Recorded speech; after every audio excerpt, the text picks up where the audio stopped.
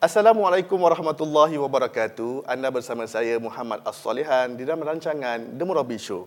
Dan bersama kami hari ini adalah dua asatizah tempatan kita, iaitu yang pertama Al-Fadhil Ustaz Fulullah. Terima kasih Ustaz kerana hadir pada hari ini, insyaAllah. Terima kasih kerana jemput saya. Dan yang kedua adalah Ustaz Khairani. Ya, saya. Apa khabar Ustaz? Alhamdulillah, sihat. Sihat Ustaz? Sihat, Alhamdulillah. Alhamdulillah. Baiklah, topik yang akan kita kongsikan pada hari ini adalah tentang fik perancangan harta. Dan kita akan lihat apakah latar belakang tentang modul yang ditawarkan ini. Baiklah, saya akan tanyakan soalan yang pertama kepada Al-Fadhil Ustaz Fadullah. Ustaz, mungkin Ustaz boleh berikan perkongsian sedikit gambaran tentang apakah modul tentang fik perancangan harta ini. Apakah yang bakal diambil manfaat oleh para peserta? Terima kasih Ustaz Solihan. Sebenarnya modul ni apa yang menarik tentang modul ini adalah peserta-peserta dapat gambaran yang menyeluruh dan sempurna mengenai pengurusan kewangan dalam Islam. Dan apa yang lebih menarik tentang isu-isu kontemporari, isu-isu semasa dan juga kes-kes study dan juga fatwa yang turut juga terbabit dalam pengurusan atau fikir pengurusan harta ini sebenarnya. Jadi peserta juga dapat belajari bahawa dalam pengurusan harta ni sebenarnya dia bertahap. Jadi dia mula dengan tahap pengumpulan harta tu dulu. Lepas tu baru tahap tentang macam mana kita nak jaga harta kita, kira wealth protection. Lepas tu baru penyucian harta. Kan, jadi bila dah sampai nisab tu, for example, macam gitu, penyucian harta. Dan akhir sekali bagaimana kita nak salurkan harta kita kepada kita punya family members lah. Kepada kita punya ahli-ahli keluarga, terutama sekali selepas pemerigian kita lah, insya-Allah. Masya-Allah. Kalau saya boleh tambah Ustaz Fadullah, biasanya kalau masyarakat kita bila kita sebut tentang perancangan harta, biasa yang difikirkan adalah faraid. Tapi dalam modul ni kita bukan bincangkan tentang faraid saja. Tapi dalam modul ni saya rasa yang paling penting yang dapat dipelajari oleh para peserta adalah ada banyak lagi cara yang boleh digunakan oleh para peserta untuk mengagihkan harta mereka kepada ahli waris ataupun kepada sesiapa sahaja yang mereka inginkan bila mana mereka telah meninggal dunia nanti. Itu yang paling penting bagi saya. Sangat menariklah topik ni. Masya-Allah. Baiklah. Ia membawa saya kepada soalan yang seterusnya Ustaz Khairani. Bila kita bercakap tentang cara-cara untuk menguruskan harta, mengapakah Ustaz merasakan bahawa perancangan dan pengurusan harta sangat penting, lebih-lebih lagi dengan kehidupan kita, konteks kita di Singapura, dan bagaimana ia memberikan kesan di dalam kehidupan kita? Kalau kita tengokkan, kalau kita ambil dari sudut agama dululah, kita ambil dari sudut turath. Saya teringat ada hadis daripada Nabi SAW yang bermaksud lebih kurang pelajarilah ilmu faraid kerana dia merupakan sebahagian daripada agama dan dia merupakan separuh daripada ilmu dan dia merupakan ilmu yang pertama yang akan diangkat daripada umatku. Lebih kurang begitulah maksud hadis tersebut. Jadi itu menunjukkan kepada kita berkenaan dengan perancangan harta ni, dia sebenarnya merupakan satu perkara yang ditekankan dalam agama Islam. Dan kenapa dia menjadi sangat penting, lebih-lebih lagi dalam kehidupan kita di Singapura. Pertama, kita lihat usia kita katakan kita punya Expectancy life expectancy. Umur jangkaan hayat kita semakin panjang. Dulu mungkin kalau Nabi SAW sendiri dalam hadisnya yang disebutkan umur umatku antara 63 69. Tapi kalau sekarang kita katakan lebih kurang dalam 70 lebih tahun.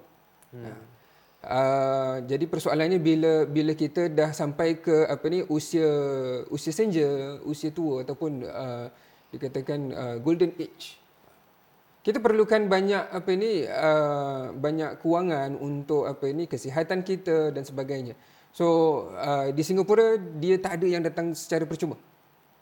So kalau kita tak simpan untuk kita tak rancang untuk masa depan kita, untuk hari tua kita, siapa yang akan jaga kita? Itu pertama. Keduanya, dengan kita merancang harta ni juga sebenarnya adalah supaya kita dapat meninggalkan ahli keluarga kita dalam keadaan yang lebih baik. Sebab tu saya ingat lagi dalam hadis yang lain, itu perbincangan antara Nabi dengan Sa'ad bin Waqqas. Sa'ad bin Waqqas bertanya kepada Nabi SAW tentang boleh tak kalau dia nak berikan harta dia semua kepada orang lain, bukan kepada ahli keluarga dia. Sebab waktu tu dia cuma ada 2 orang anak perempuan kalau tak silap. Tapi Nabi kata jangan. Akhirnya dalam hadis tersebut di hujung tu Nabi sebutkan, kalau engkau tinggalkan ahli keluarga engkau dalam keadaan yang mereka berkecukupan, itu lebih baik daripada engkau tinggalkan mereka dalam keadaan mereka meminta-minta kepada orang lain. Jadi perancangan harta ni dia bukan sekadar untuk kita di usia tua, tapi sebenarnya juga adalah untuk menjamin kehidupan keluarga kita setelah kita tiada. Masya Allah. Jadi satu topik yang sangat menarik, bagaimana kita melihat keindahan Islam itu bukan saja memelihara ataupun menitik beratkan hal individu, tetapi melihat keseluruhan masyarakat, terutama ahli keluarga. Betul. Selepas kematian si waris, kalau saya boleh sebutkan. Betul. Okey. Tadi Ustaz Khairani ada berkongsikan kepada kita bagaimana perancangan harta itu bukan sahaja ketika kita masih hidup, tetapi ia memberikan kesan dalam kehidupan kepada ahli waris kita. Dan ia membawa saya kepada soalan yang seterusnya, iaitu kepada Ustaz Fadlullah. Mengapakah perancangan harta itu penting buat hari tua? Terima kasih Ustaz Solihan. Masya Allah, menarik sangat soalan tu. Tadi Ustaz Khairani telah pun memberikan kita betapa Rasulullah SAW menitik beratkan tentang meninggalkan harta kan, ketika setelah kita tiada lah kepada ahli waris kita. Ia lebih baik kalau kita tinggalkan mereka dalam keadaan yang bercukupan Ustaz, daripada kita tinggalkan mereka dalam keadaan yang susah, lepas tu mereka meminta-minta kepada yang lain. Jadi kalau kita tengok dalam kehidupan kita yang agak semuanya kena bayar Ustaz Khairani, Ustaz Salihan, kan kita punya healthcare pun makin lama makin naik, insurans kita medical pun makin naik dan sebagainya. Dan kita pun salah satu perkara yang pasti dalam dunia ni adalah kita tak boleh memastikan bahawa anak-anak kita dapat menjamin atau dapat menyara kita dalam hari tua kita. Okay. Sebabnya apa? Kalau kita tengok, alhamdulillah Allah telah berikan kita banyak nikmat. Nikmat yang paling besar adalah memberikan kecukupan dalam rezeki kita. Tetapi tak semestinya bila kita tua nanti anak kita dapat menyara kita. Kan, sebab rezeki anak kita kan dengan keluarga kita yang lain berbeza-beza. Jadi kita selaku langkah berjaga-jaga juga, okey. Kan kita pun perlu untuk simpan harta kita untuk hari tua kita, sebab kita pun tak tahu hari tua kita ni kita dapat bekerja, teruskan pekerjaan ke tidak. Walaupun kita tahu ilmu ataupun umur penyaraan sekarang ataupun kita panggil apa? Retirement age sekarang dah makin meningkat kan, sebab life expectancy pun dah makin naik kan, jangka hayat kita pun dah makin naik. Jadi ia lebih memerlukan kita untuk merancang harta kita sampai dapat kita bersara lebih daripada umur penyaraan untuk pekerjaan kita tu. Jadi satu benda yang kita harus ketahui juga, rezeki anak kita kan adalah berbeza dengan rezeki kita, dan kemungkinan kita tidak boleh mengharapkan anak kita dapat membantu kita sepenuhnya apabila kita tiba hari tua kita nantilah. Insya-Allah. Masya-Allah. Terima kasih Ustaz Khairani dan Ustaz Fadlullah apabila berkongsikan tentang instrumen-instrumen yang ada di dalam Islam tentang bagaimana cara membahagikan harta. Ia melihat kepada permasalahan yang berbeza-beza, membuatkan kita mempunyai pilihan dalam menggunakan apakah instrumen yang terbaik dalam membagikan harta. Saya rasa isu-isu seperti anak angkat, isu-isu anak luar nikah akan dapat diselesaikan dengan cara baik seandainya masyarakat memahami instrumen-instrumen yang ada di dalam Islam ini. Terima kasih Ustaz Khairani dan Ustaz Fadlullah di atas pengkongsian yang sangat menarik dan ilmu-ilmu yang insya-Allah dapat kita manfaatkan bersama. Insya-Allah. Untuk mengetahui lebih lanjut tentang modul yang ditawarkan iaitu Fiqh Perancangan Harta, anda boleh melunsuri laman learnislam.sg untuk mendaftarkan diri dan mendalami lebih lanjut tentang Fiqh Perancangan Harta di dalam Islam.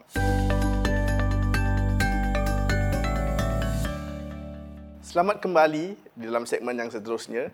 InsyaAllah kita akan bertanyakan kepada para murabi kita tentang pengalaman dan perkongsian daripada modul Fiqh Perancangan Harta ini.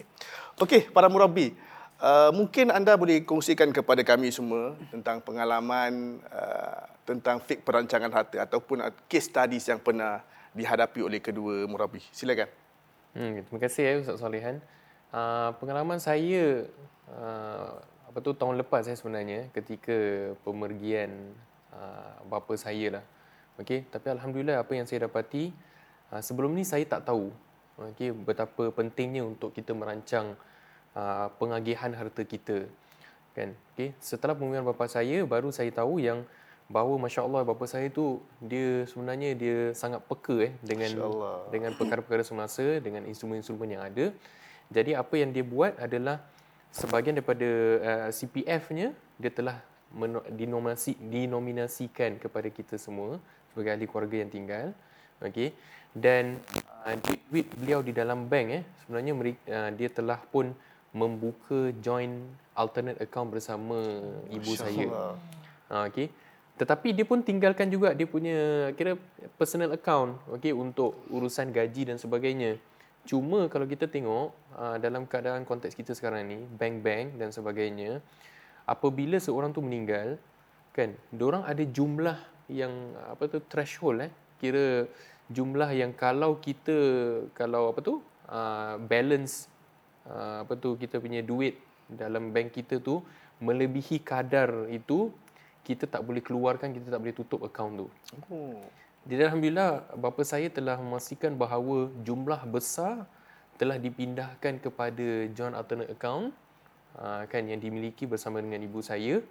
Jadi pengurusan harta tu lebih licin dan lebih mudah kat situ. Dan lagi satu pula di antara peserta-peserta dalam modul-modul adil, ada yang telah kongsikan kepada saya lah beliau tak tahu yang suami beliau telah pun mengambil term life insurance. Term life insurance tak berapa mahal sangat Ustaz Khairan ni dalam term life insurance memang dia yang antara yang termurah lah. Kan below $100 gitu per month di bawah $100 lah setiap bulan. Dan apabila beliau meninggal, suami beliau meninggal tu, alhamdulillah suami beliau tu dapat menjamin penyaraan wang penyaraan anak-anak beliau dan juga isteri beliau. Tak salah saya harta yang dapat dikeluarkan dalam 400 atau 500 ribu dengan pembayaran yang agak sedikit minimal setiap bulan tu.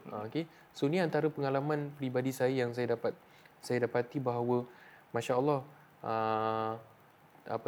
amat penting untuk kita peka dengan apa yang ditawarkan oleh syarikat-syarikat swasta dan juga syarikat-syarikat yang kooperatif lah yang kita boleh ambil insya-Allah.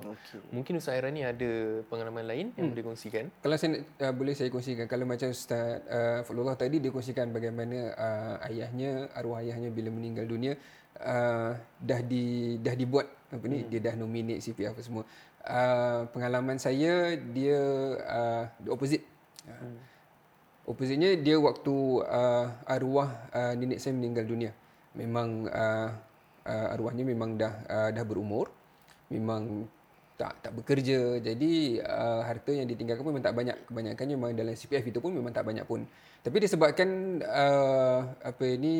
dalam fikiran dia orang adalah okey, tak banyak, tak payahlah nak buat apa-apa pun, nanti biarlah apa semua. Proses untuk keluarkan duit daripada CPF tu dia jadi lebih lama. Sebab dia perlu duit CPF tu bila arwahnya meninggal dunia, duit CPF tu tadi akan diambil alih oleh IPTO. The Public Trustee Office. So Public Trustee Office dia akan ambil alih wang tersebut, kemudian dia akan hantar surat kepada ahli waris. Dia akan hantar kepada seorang ahli waris bagi tahu okey sekarang duit si mati ini ada dengan kita, kau kena bagi tahu dengan kita okey ada beberapa dokumen kena berikan. Antaranya adalah sertifikat faraid. Sertifikat faraid ini mungkin ramai di antara kita pun tak tahu. Sertifikat faraid ini dia boleh diperolehi melalui syariah court, mahkamah syariah. So dia merupakan kira itu dokumen yang legal. Jadi maksudnya kalau ada apa-apa permasalahan, keluarga tak happy, dia dapat lebih, kenapa dia dapat kurang apa semua, surat tu kalau bawa masuk mahkamah pun surat tu yang diguna pakai. Jadi kena dapatkan dokumen tersebut daripada mahkamah syariah, kemudian kena berikan detail bank account semua ahli waris, kemudian IPTO dia akan release duit tu kepada semualah masing-masing waris mengikut kepada bahagian yang dah diletakkan dalam sertifikat faraid itu. Jadi dia makan masa yang lebih lama lah. Kalau macam yang Ustaz Fadlah tu bila selepas arwah bapaknya meninggal dunia, berapa lama duit CPF tu dia transfer pergi kepada nomini? Tak salah saya dalam 2 minggu, 3 minggu. Dalam tempoh yang agak singkat juga tu kan. 2 minggu, 3 minggu adalah waktu yang yang diambil oleh mahkamah syariah untuk siapkan dokumen faraid, sertifikat faraid itu. So maksudnya jangka masa dia jadi lebih panjang. Baiklah. Saya rasa pengalaman peribadi para murabbi tentang, saya rasa ada 2 pengalaman di sini, iaitu pertama sekali daripada almarhum ayahnya Ustaz Fadullah, bagaimana pengurusan yang baik ataupun kepekaan tentang perancangan harta akan memberikan kesan yang baik juga kepada ahli waris untuk menguruskannya dengan lebih mudah. Dan juga saya rasa kesan yang buruk bagi daripada perancangan harta yang kurang kepekaan ataupun tidak tahu bagaimana cara nak menguruskannya akan merumitkan lagi keadaan. Betul. Lebih-lebih lagi kadang-kadang boleh membawa kepada pergaduhan di kalangan ahli waris yang ada. Baiklah Ustaz, mungkin Ustaz boleh kongsikan yang terakhir kepada kami pengalaman ataupun nasihat peribadi daripada para murabbi, bagaimana cara untuk menguruskan harta dengan baik, ataupun contoh kita boleh katakan seperti bagaimana cara kita berjimat cermat dengan adanya apps membeli barangan online yang ada. Kadang-kadang kita memang suka nak beli 10 sale, 11 sale Ustaz. Bagaimana kadang-kadang kita nak mengawal cara untuk kita berjimat cermat di dalam era yang serba mudah hari ini Ustaz? Silakan. Uninstall app. Uninstall. Saya sukalah Ustaz, 10, 11 benda yang tak penting pun saya beli. Asal sale saya beli. Itulah, buang telefon tu. Buang telefon. Buang telefon tu, senang. Okey, mungkin saya rasa itu insya-Allah daripada pengamatan kita ataupun ilmu-ilmu yang bakal kita raikan dapat kita menjadi muslim yang lebih baik dalam menguruskan harta kita. Okey, last Ustaz. Mungkin apakah rujukan ataupun panduan yang ada untuk masyarakat mengetahui lebih lanjut tentang pengurusan harta ataupun nasihat-nasihat tentang merancang dan menguruskan harta-harta mereka?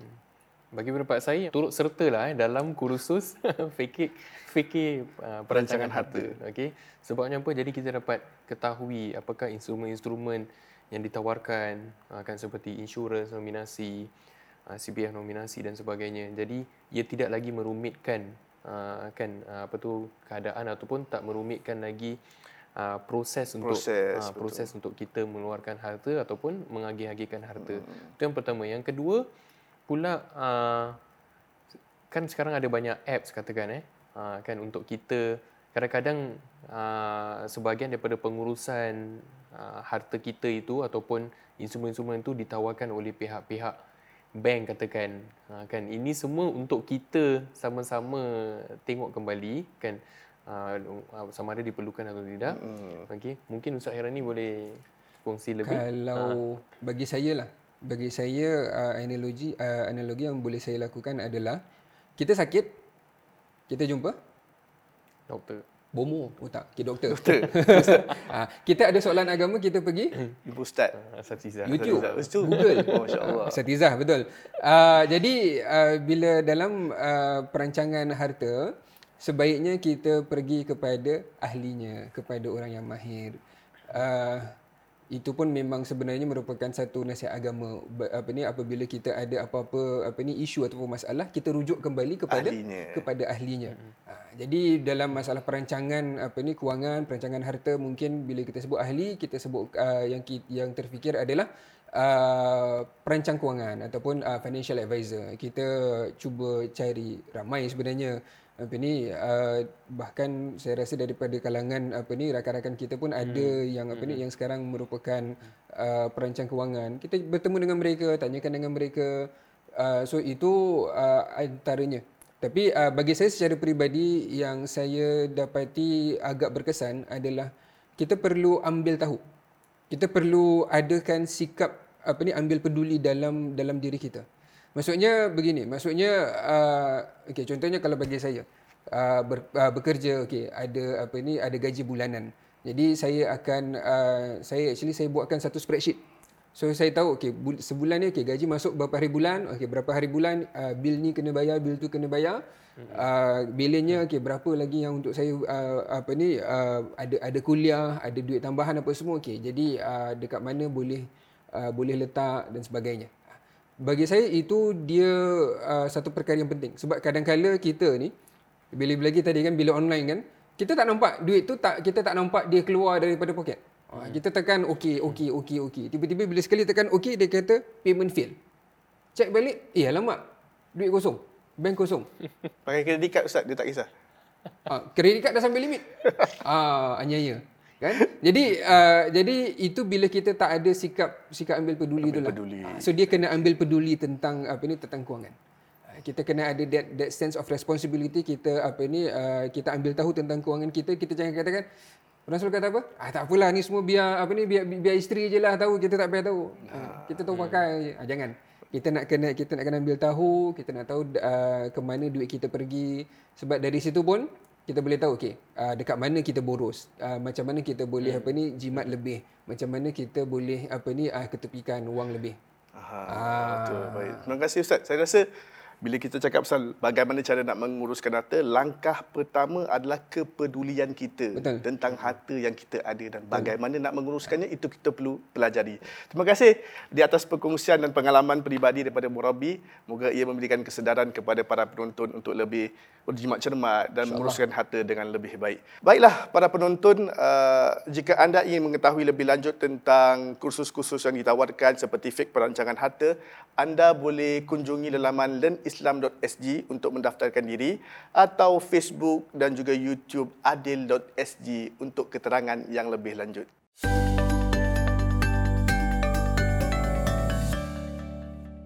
Baiklah para penonton, berdasarkan perkongsian daripada para murabi kita dapat lihat betapa pentingnya ilmu tentang pengurusan harta. Bagaimana Islam itu sangat sempurna yang bukan saja menitik beratkan hal hubungan dengan Allah Subhanahu Wa Taala, tetapi hal hubungan kita sesama manusia. Tentang bagaimana simati apabila harta yang ditinggalkan itu boleh memberikan dikatakan sebagai kemudahan ataupun maslahat bagi ahli waris, dan bagaimana penyalahgunaan ataupun salah menguruskan harta boleh memberikan kesan yang buruk kepada ahli waris dan kepada keluarga yang barangkali boleh merosakkan hubungan kekeluargaan dan sebagainya. Dan bagaimana sebenarnya pengurusan harta dalam Islam bukan sekadar isu-isu faraid. Bukan saja instrumen yang ada adalah instrumen faraid, tetapi seperti nuzriyah, seperti hibah rukbah dan sebagainya. Ini semua bertujuan untuk memudahkan kita mencari alternatif bagi urusan menguruskan harta dalam kehidupan kita. Moga ia menjadikan manfaat kepada kita bersama dan memberikan kita kepekaan, kesedaran tentang kepentingan mempelajari ilmu agama dalam menguruskan harta masing-masing untuk menjadikan kita sebagai muslim yang baik, yang menyumbang dan memudahkan urusan orang di sekitar kita, insya-Allah. Terima kasih kepada kedua murabi, Ustaz Fadullah dan juga Ustaz Khairani yang sudi meluangkan masa bersama kami dan berkongsikan tentang pengalaman dan juga ilmu-ilmu yang bermanfaat tentang fik perancangan harta, insya-Allah. Dan moga Allah Subhanahu Wa Taala merahmati dan memberikan ganjaran kepada anda berdua. Amin insya-Allah. Baiklah para penonton, jika anda ingin mengetahui lebih lanjut tentang fik perancangan harta, anda boleh kunjungi di laman learnislam.sg dan mengunjungi laman Facebook dan juga YouTube adil.sg untuk mengetahui lebih lanjut tentang modul-modul yang bakal ditawarkan, terutama tentang fik perancangan harta. Moga Allah Subhanahu Wa Taala memberikan keredaan, maghfirah, rahmat dan kasih sayangnya kepada kita dan meningkatkan lagi ilmu pengetahuan kita tentang agama agar kita dapat memberikan kesenangan, mempermudahkan urusan orang lain, justru menjadi masyarakat yang lebih berdaya tahan dan juga menyumbang kepada masyarakat. Wabillahi taufiq wal hidayah. Wassalamualaikum warahmatullahi taala wabarakatuh.